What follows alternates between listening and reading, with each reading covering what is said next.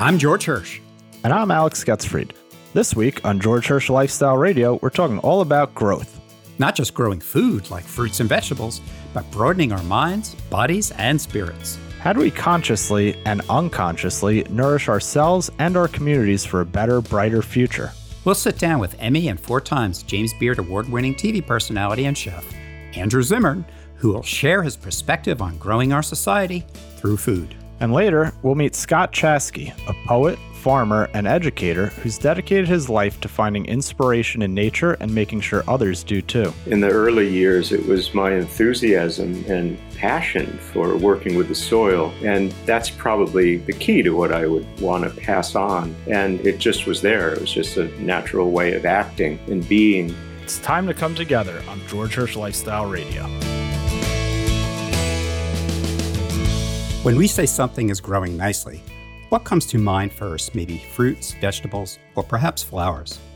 It can also refer to personal growth as the conscious growing of oneself, our community, and society in its entirety.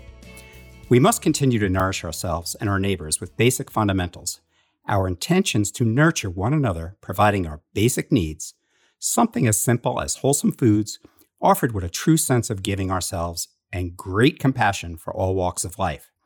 And it's already happening, and hopefully this way of being will thrive going forward.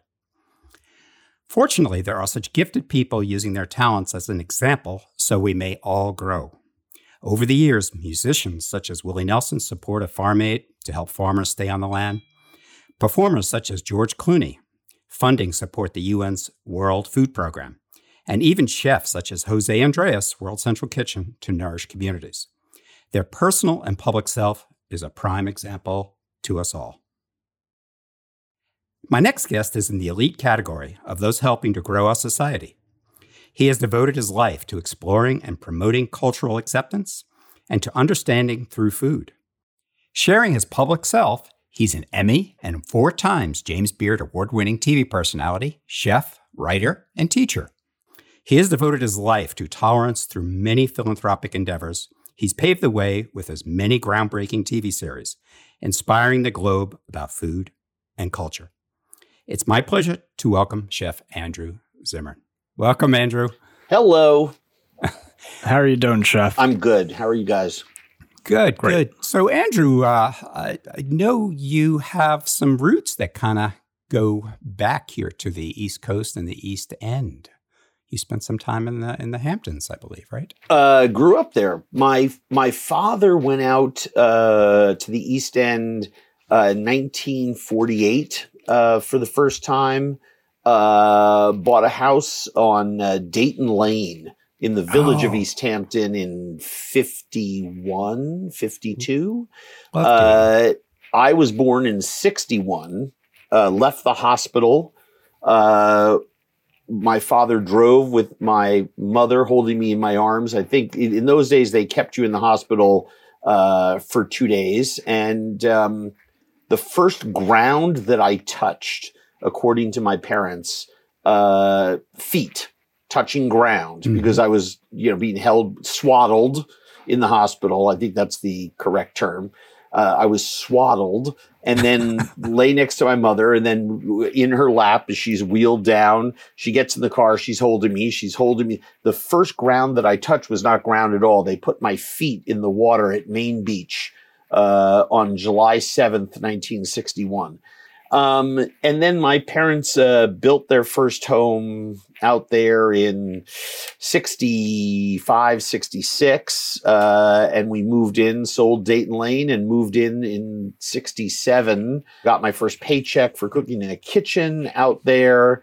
What kitchen would that be? There was a restaurant, Irene Gould owned a restaurant in the 60s and early 70s called The Quiet Clam. The Quiet Clam? Yes. Right on Maggie and her girlfriend, Irene and her girlfriend, Maggie, her lifelong partner, ran this place, and really good family friends of my parents. And so when I turned, the summer I was about to turn 4, my birthday is July 4th. So I'm 13 and change, and I say to my father, I'm going to be 14. I think I need a raise and allowance. And he says, he shouted some epithets at me and told me that there was no allowance. You get a job.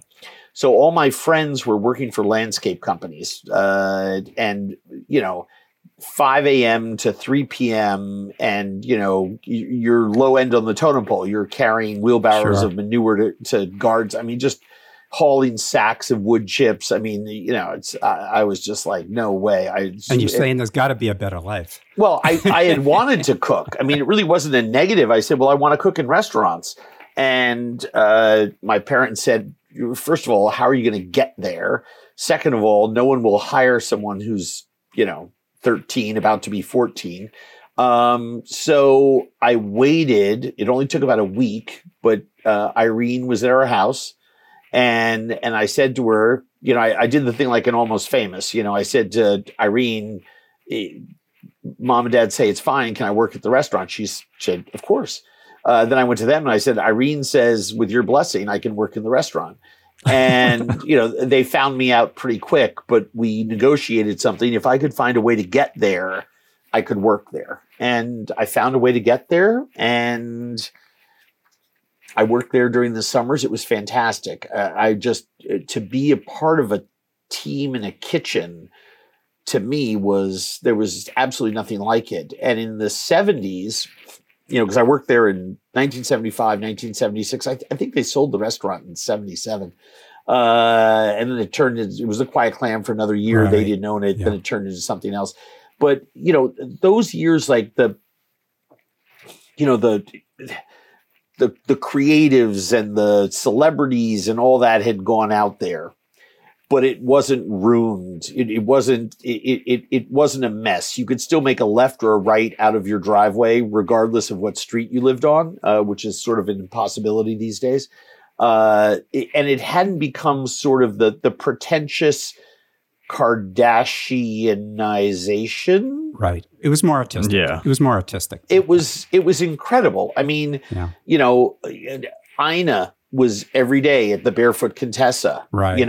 Rudy was still making the donuts at Dreesen's. Right. I mean, it was still old world East Hampton as it was shifting into new world East Hampton, as I like to say. And the food scene was just starting in restaurants. Mm-hmm. Restaurants was starting to grow. And so it was an incredible time and place to be there and to learn how to cook the local seafood and what was coming out of the gardens.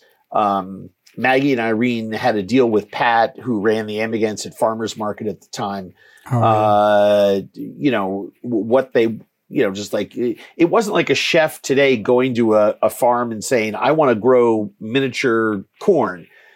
It was the reverse. You went to the farm and said, what are you growing? And then they based their menus off of that. Yeah. But I just had an education that you can't get anywhere else. So yeah, it was really fabulous. So speaking of education, was this your stepping stone to the Culinary Institute of America? Yes, I was at CIA for a day. It was, I was getting kicked out of school at Vassar, and I went over to CIA and did the tour and all the rest of this kind of thing. And by the way, in 1980, there was not a waiting list for students. The CIA was a fantastic institution. I'm actually going to speak there next month. And I've done a lot of work with them at their West Coast campus as well. But I went there for a day and I walked around, and then I sat in on a class, and I'm exaggerating to make a point. So please, no angry letters or tweets. But it basically was like an old German guy with a pointer showing you how to break down a chicken by pointing to something on the blackboard. And he was teaching you how to do it the Western European way. And I had already been overseas a bunch with my dad, and I was so into cooking. And I thought to myself, well, that's not how a chicken is broken down in China. And it's broken down differently in Vietnam. And it's broken down differently in South America. So why it just, and I'm not saying that I was woke back in the 80s, but I observed just the literal dissonance between this idea of food. And you also have to remember back then, I'd already traveled a lot with my dad. I'd already worked for a summer overseas in France at that point. They were, like ethnic food, which is a horrible term, but I think that's what they called it, was taught like your second year for like 3 weeks. Now CIA has changed radically. Now everything is hands-on. You have the right equipment. It's expensive. There's a waiting list.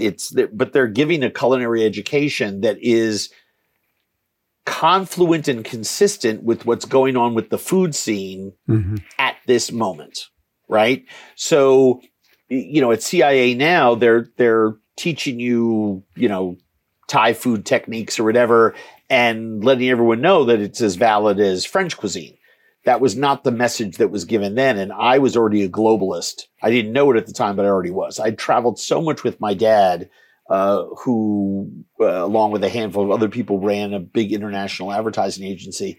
I just knew there was a whole world of food out there that was way more interesting than a paillard of chicken. Well, for a long time, the only way you could really learn those techniques was by traveling. So I think that it's a good sign. Do you think that education is finally kind of catching up with that? Oh, yeah. But Chef, the deal as well. You go to music school, you have one type of music education. You go and join a 4-piece rock band, play in a garage for 2 years, and then start doing gigs. You have a different kind of musical education. And I think most people would tell you, if you want to be a rock star, go play in a garage somewhere and then get out on the road. If you want to be a great culinarian, these days, culinary school offers a very, very deep, rich education, but you still have to go out if you want to be a rock star and work in kitchens with other rock stars. And it's still a craft. You still have to learn side by side with other people. Now, today, you can go onto YouTube and Google clams with black bean sauce / Chinese. And up will come 500 videos of incredible chefs all over the world, Chinese, cooking and using different techniques. So in a way, you can stand side by side with another chef learning different techniques and things. I was showing somebody the other day how to do a wok tossed clam dish. And I do all mine in one pan. But I said in restaurants, you would take a giant wand, a 12-inch spider wand, and you'd put 15, 16 clams on there, and you would dip them in water so they just open, and then throw them in the wok, and it's done in 30, 40 seconds. You have to put a lid on it and wait 4 or 5 minutes for cold, count neck clams to open up, right? And the technique is often done with very thin-shelled clams over there, manila clams, stuff like that. And so but the technique thing where people see, oh my God, they dip them in boiling water. It's like, yes, that's how it's done over there. You no longer have to go to a Chinese restaurant to learn that. You can simply look it up online. It's an incredible, incredible thing. Now, I think that's a great learning tool. I also agree with you that culinary education, formal culinary education, has caught up because the student desire is there, and the student knowledge going into culinary school, I think, is a lot stronger. They've grown up watching food television, and they've seen food travel shows, food cooking shows, and everything in between. When in 1980, I think it was, that I went there for a day, it was Jacques and Julia and a handful of others, right? I mean, but that was the age. Food Network wasn't invented yet, right? I mean, there still was this food media thing about to explode, and then everyone got a lot wiser. I mean, I go into a restaurant and I order a bowl of pho, and my 16-year-old says, "Dad, it's pho," and I used to make a joke that was kind of pretentious. And then I realized he's just grown up in a food world where you use the pronunciation as it is in the extant language of its origin. We don't call the one-eared painter from the 19th century, Van Gogh, even though that's how his name is pronounced in the Netherlands. We call him Van Gogh. But today in art history, at university level, they pronounce his name Van Gogh because they want to pay that respect to him. I grew up at a time where the Americanized word was the term of choice. And now we're flipping around. So my son is reminding me that we should be pronouncing those words in their language. Now, there's a way to do it that is less pretentious than others. I think we need to make sure that we're not being cartoonish about it and end up shooting ourselves in the foot. But I do agree with my kid. I mean, we should pay it. It's not faux, it's pho, right? And yet for 30 years, I was taught it was faux. And you have to unlearn, if you're old like me, you have to unlearn that. Well, Andrew, we're very lucky to have you with us today. I want to thank you for joining us and sharing these amazing stories. You are a fabulous teacher and have impacted many, many, many people in a very good way. Oh, it's very kind of you. I would like to leave people with one thought. Mm-hmm. This world is shrinking drastically at the same time where we have an irrevocable climate crisis that we have to deal with. If we stopped all the bad things we're doing right now, it would take 30 years to get to even and stop, Agreed. Polluting our atmosphere. And we've never lived at a more divisive time globally than we do right now, and especially here in America. And food is a universal connector. As my friend Jose Andres always said, we just need bigger tables. Mm-hmm. So I would ask everyone to be kind with each other and try to make your tables bigger. And for anyone who's interested in how we do that, all my information, no paywall, no nothing, is at andrewzimmern.com. And I would encourage people to go and check that out. A simple yet profound proverb that is more true today than ever before. If you give a man a fish, you feed him for a day. If you teach a man to fish, you feed him for a lifetime. Let's continue to nurture this way of living so we all keep growing. I'm George Hirsch with today's Good to Know.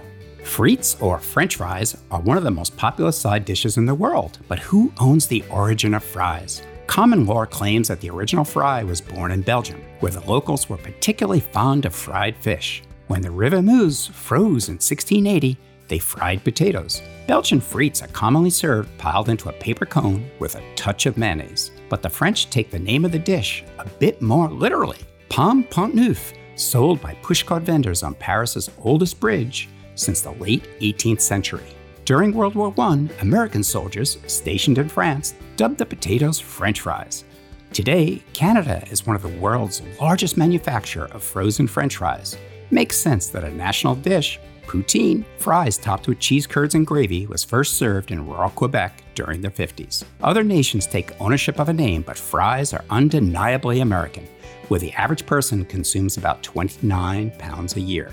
And that is good to know.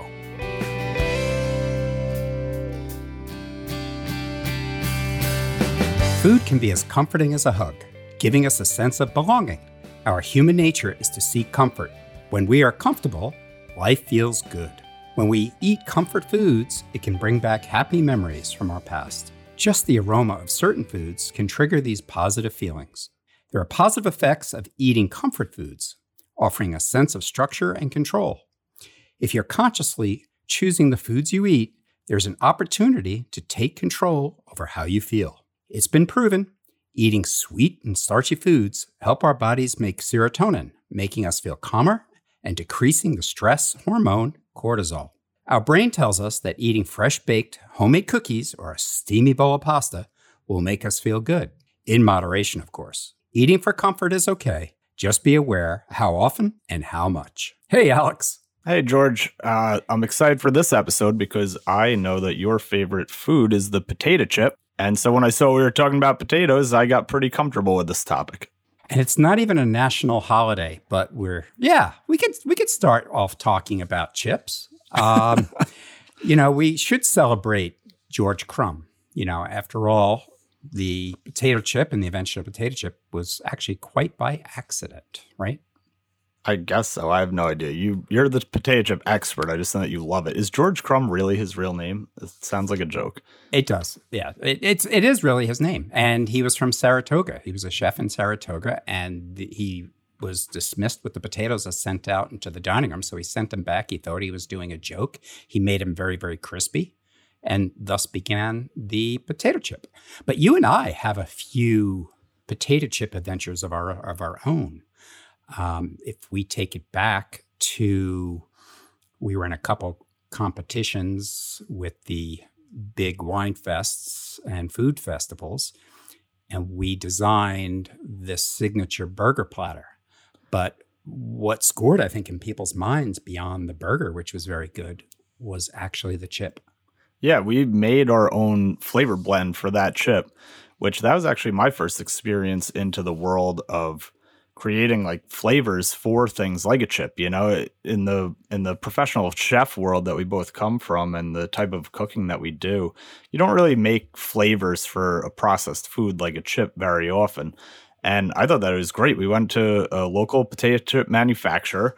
We got all sorts of different flavor packet powder samples, and we just started mixing and matching like mad scientists. And I think what we ended up with was some type of like a crazy barbecue salt and vinegar. I know we went heavy vinegar. It was almost like a Southern style barbecue sauce potato chip. I think we had a little cheddar flavor in there, some barbecue flavoring in there, definitely some herb, and then the extra vinegar from the salt and vinegar chips, which I could just eat that powder with a spoon all day.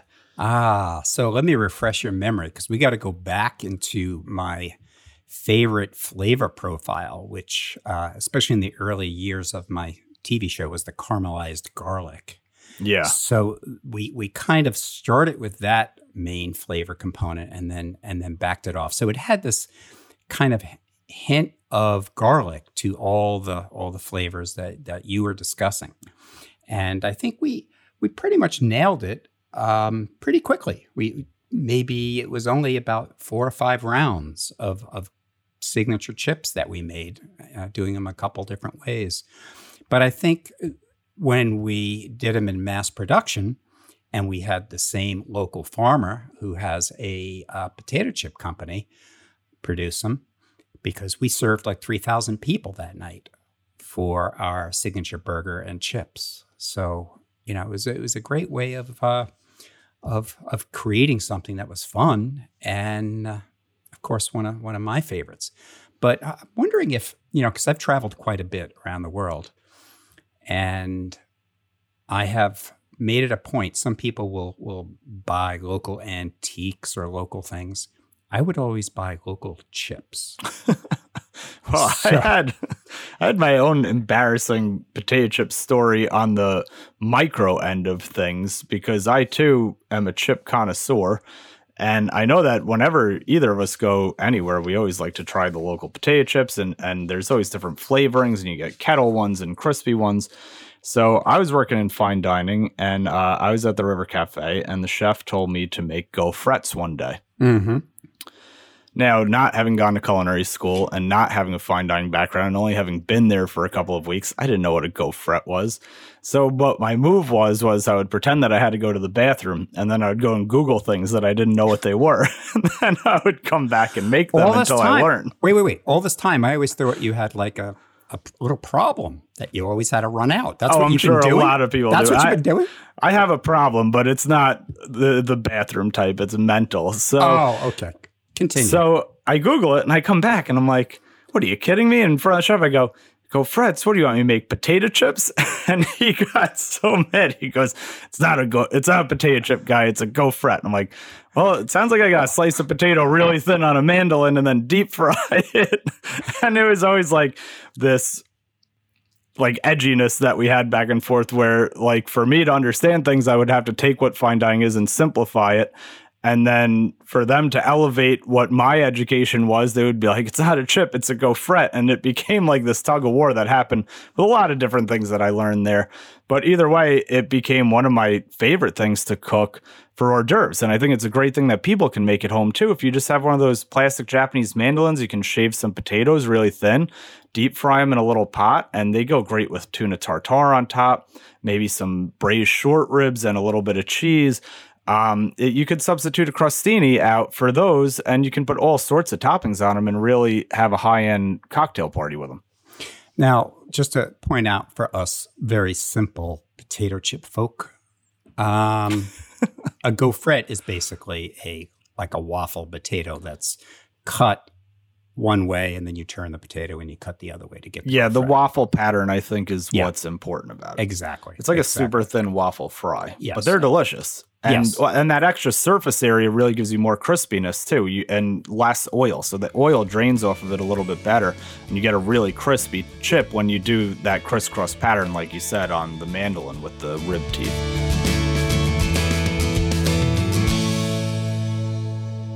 There is a saying, your mind is a garden, your thoughts are the seeds. You can grow flowers or you can grow weeds, which we can also equate to building a healthy body, mind, and spirit. It is a lifestyle of dedication, inspiration, and taking these steps every day for our own well-being and others. So this is what happens when one that sows and grows into the poetry of farm life. We are all better for it.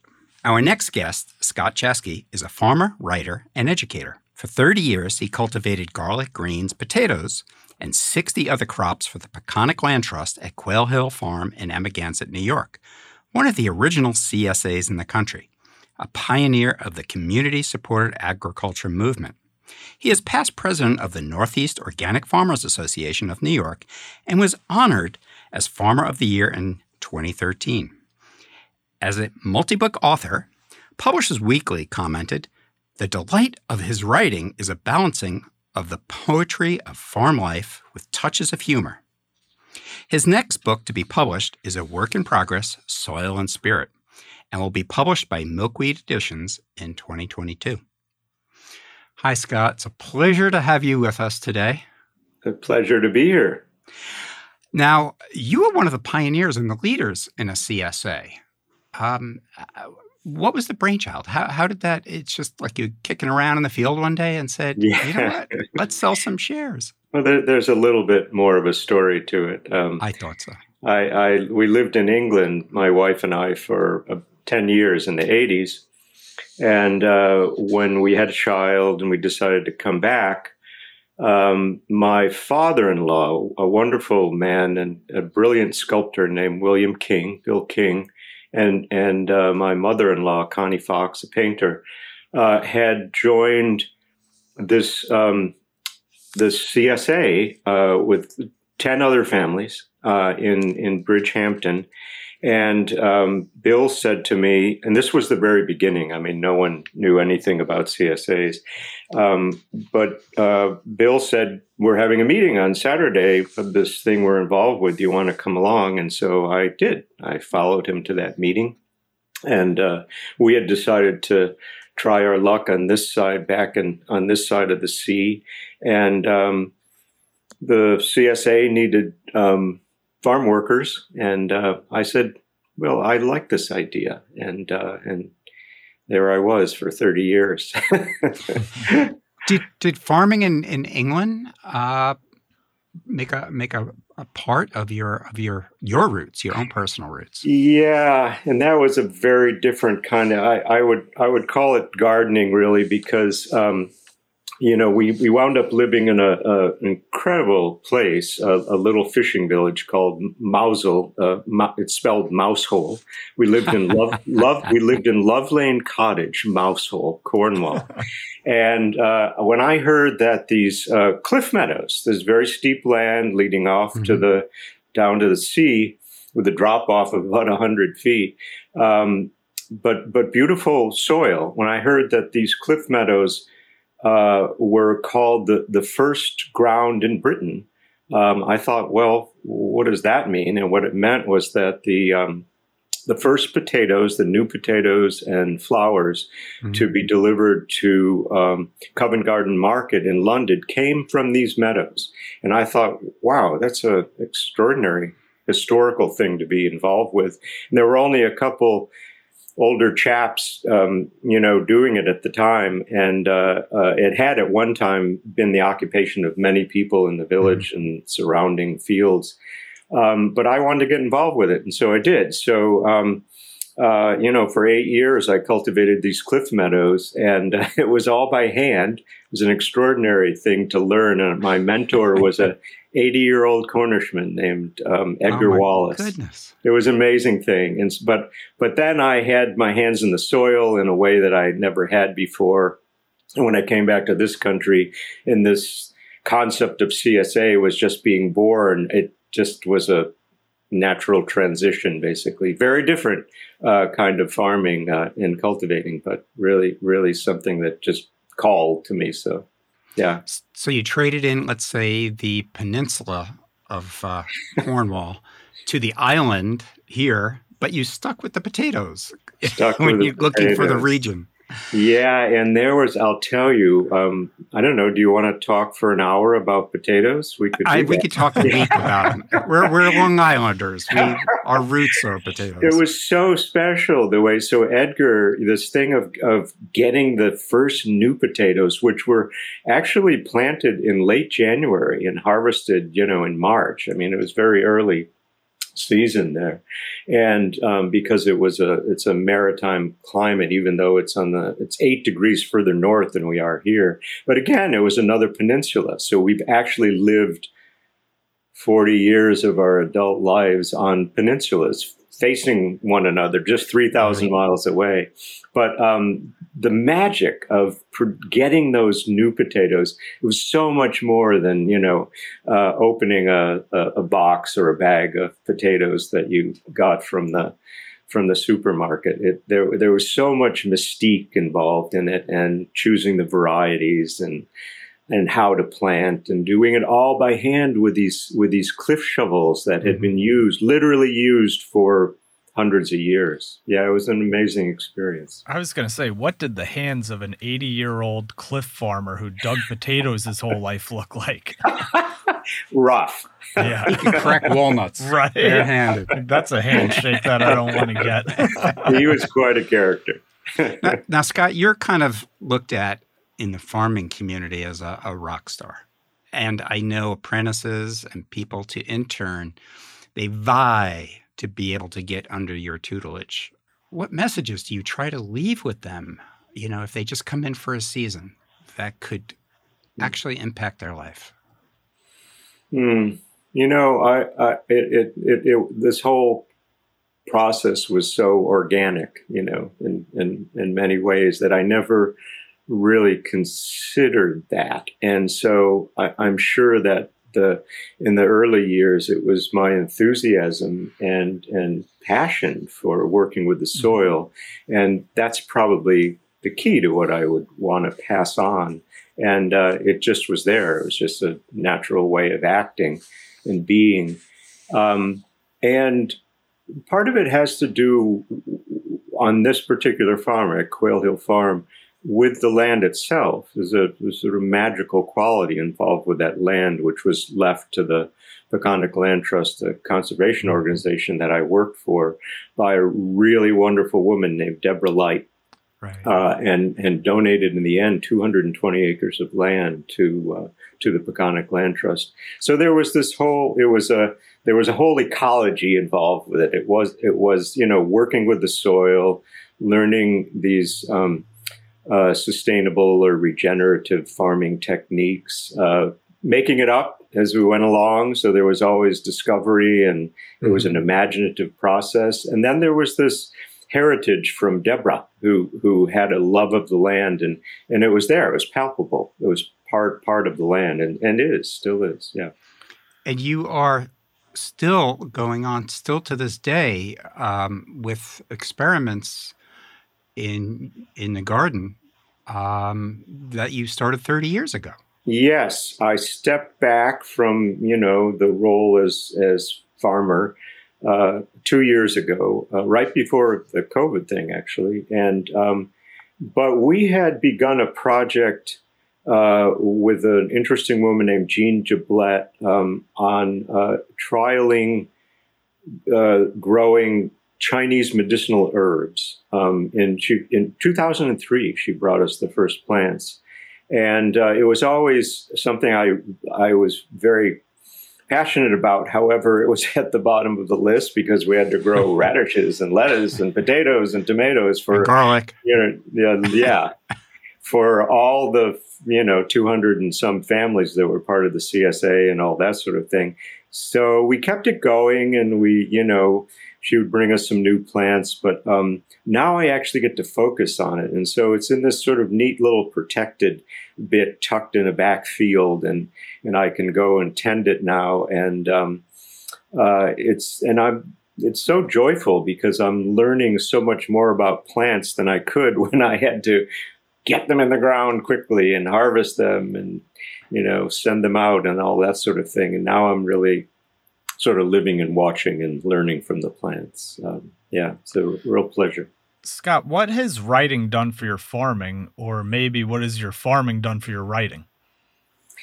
That's so. I just yesterday, as a matter of fact, I just got a new book. I just received a new book called Old Growth, about old growth forests, right?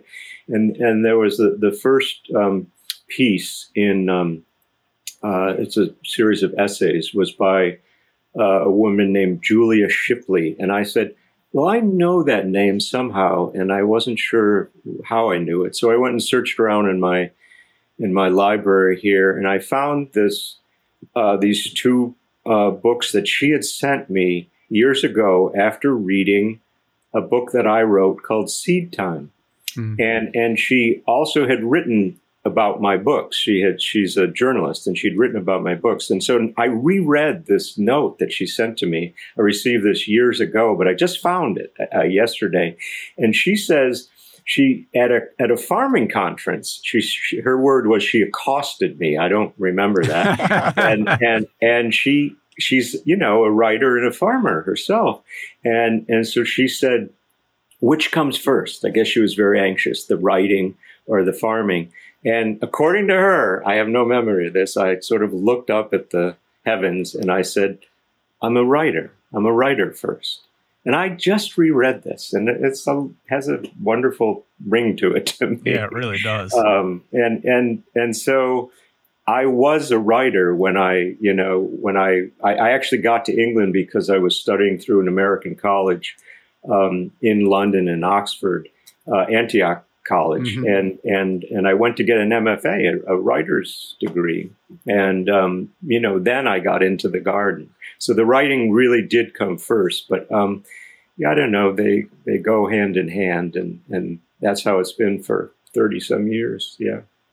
Share a little bit of your experience of farming here versus England, and how your experience would see it in other areas of the country. I mean, what are some of the benefits here? Yeah, it's so, it's very particular, that farming here, and I feel very honored to farm in a place that has such a long and rich farming tradition. Of course, that was true in Cornwall and for a longer period. But that was really the thing about farming in England. It was really gardening. Was the legacy of thousands of years of English love of the land and that was passed on by the mm-hmm. mentors I had there. And here it was a newer experience, right? Even from those farmers that I learned from when I started. And I had to learn a lot quickly because, one of the things about working the soil wherever you are is you really have to know the soil and the weather conditions and what happens with the seasons and when the changes come and when the insects come and all that sort of thing. And so I did learn that from luckily from a number of farmers here. But the thing that stands out for me about farming in this region is that, we're in Zone 7 on the USDA map, and Zone 7 begins in Texas and loops up around, and we're the last, stronghold on in the Northeast to be in Zone 7. That means we have a very long growing season, and that's a real blessing. And that's one reason why the farming tradition is so strong here, is because when I talk to other farmers in New York State about, when things are germinating or when we're harvesting and all that, actually, I can't talk about it because they're just jealous, because it's very different than in Zone 5 or Zone 4 upstate in the Adirondacks or something. So that's the main factor up here. And the other factor, I was actually blessed in both places of being able to work with really rich soil. And the glacial soil here is, the silt loam is one of the best soils in the world, really. So that's a wonderful factor about working with the soil here. Well, we're blessed, certainly, Scott, with you. I want to thank you for making our Earth a better and more nourishing place and sharing your impactful words with us today. That was Scott Chaskey, Director Emeritus, Quail Hill Farm, poet, farmer, and educator, and author. For more with Scott, visit scottchaskey.com, where you can get updated information on his books, readings, and appearances. Now I want to leave you with a wonderful reading from Scott. Here's a poem called Strewn with Stars, and that is the meaning of the word sidereal, which you will hear in the poem, Strewn with Stars. After your kindness, daughter, I turn to admire the night sky, not the insistent dark towing us into an endless popcorn of stars we delight to name, Arcturus, Capella, Castor and Pollux, Cassiopeia, the queen, but to starlight within our mineral body, a bright burrow of distant suns alive within, caressed by the heat of earth, caressed by the music of crickets and cicadas, welling from white oaks, soil dwellers and sidereal, under the influence of September, to remind us that miracle is very close at hand and deliberately ethereal.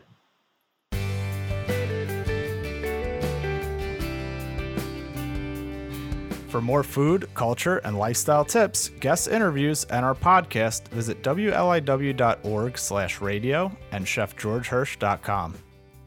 And join our conversation on Twitter, Facebook, and Instagram at WLIWFM and at George Hirsch.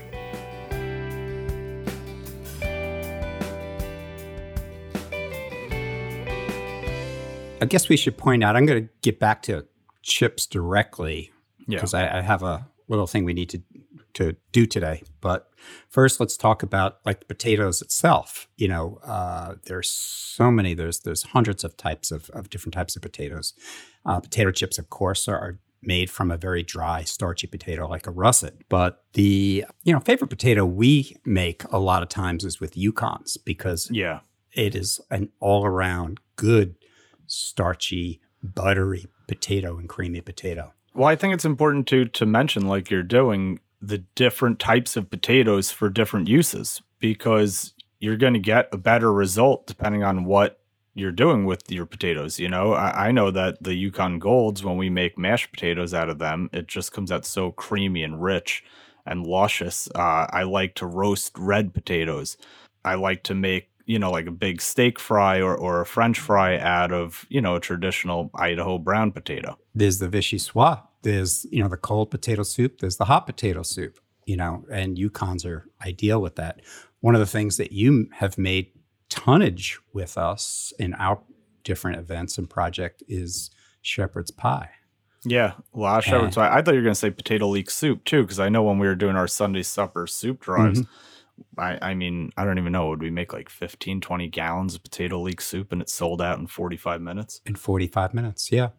And the crazy thing about that is this is such a good lesson for buying local and shopping at local farms, because potato leek soup is super, super simple. If you just have really good potatoes, really good fresh leeks, a nice stock, and a little bit of cream. That's it. Those are your 4 ingredients. And that is one of the most flavorful soups there is. And if you get, a supermarket dead out of season potato and a leek that got flown in from another country, it might be good. And there's tricks you can do to doctor it up. But if you just have a really good fresh local potato and a really beautiful local leek, the flavor is out of this world. I mean, people are always asking, we need the recipe. We need the recipe.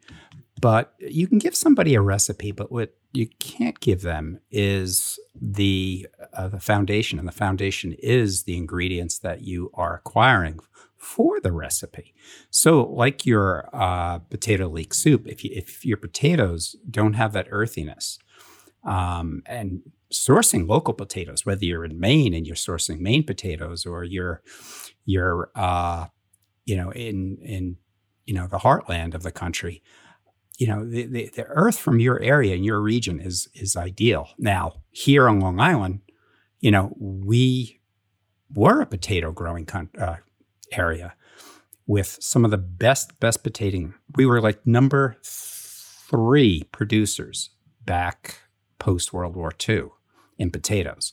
Now I think we're like number 50 or something. It went from I think 100,000 acres down to less than 8,000 acres today. So there's very little potatoes that are being produced here in our area, but they're spectacular.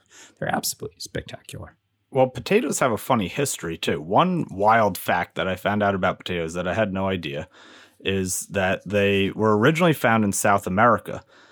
Now, in the region of the Andes, where people were doing things like building pyramids and temples on par with the Egyptians, I think that they first cultivated potatoes at around 8,000 BC. Mm-hmm. And they were brought back to Europe by Spanish conquistadors. But the wild potatoes that grew in those Andean mountain regions actually were originally poisonous. They were laced with poison because that was nature's way of keeping them protected. But they were such a hardy crop that could grow in such crazy climates that it really was what sustained these people to achieve such high levels of culture. But the way that they were able to get around the toxin thing is that there was a wild animal that was a relative of the llama, and it would lick clay before eating poisonous plants. And the toxins actually stick to the clay and pass through the digestive system without killing them. So in some of these mountainous areas of South America, people have learned to dunk their wild potatoes in a mud mixture of clay and water and eat the potatoes, and it wouldn't kill them.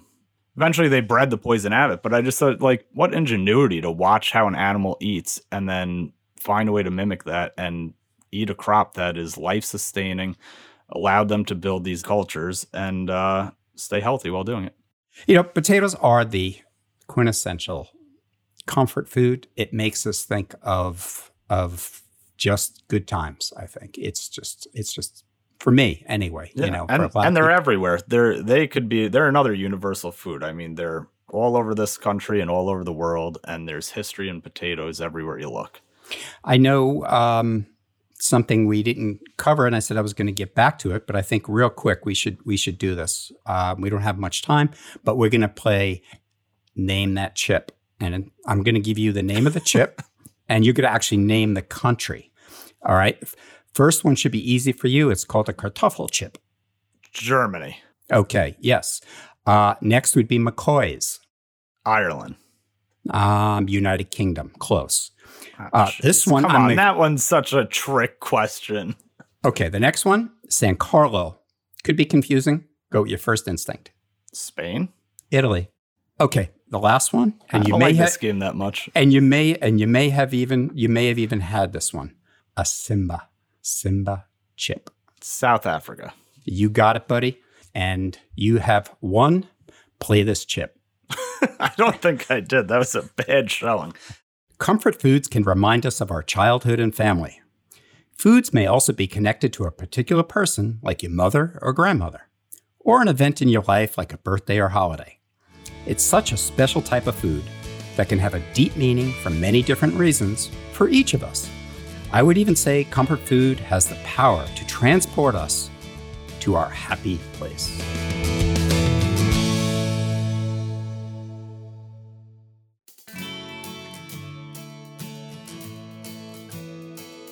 Glad to have you join us on George Hirsch Lifestyle Radio. I'm George Hirsch. And I'm Alex Getzfried. Our producer is Delaney Hafner, along with production support from Kyle Lynch. Supervising producer is Allie Gimbel.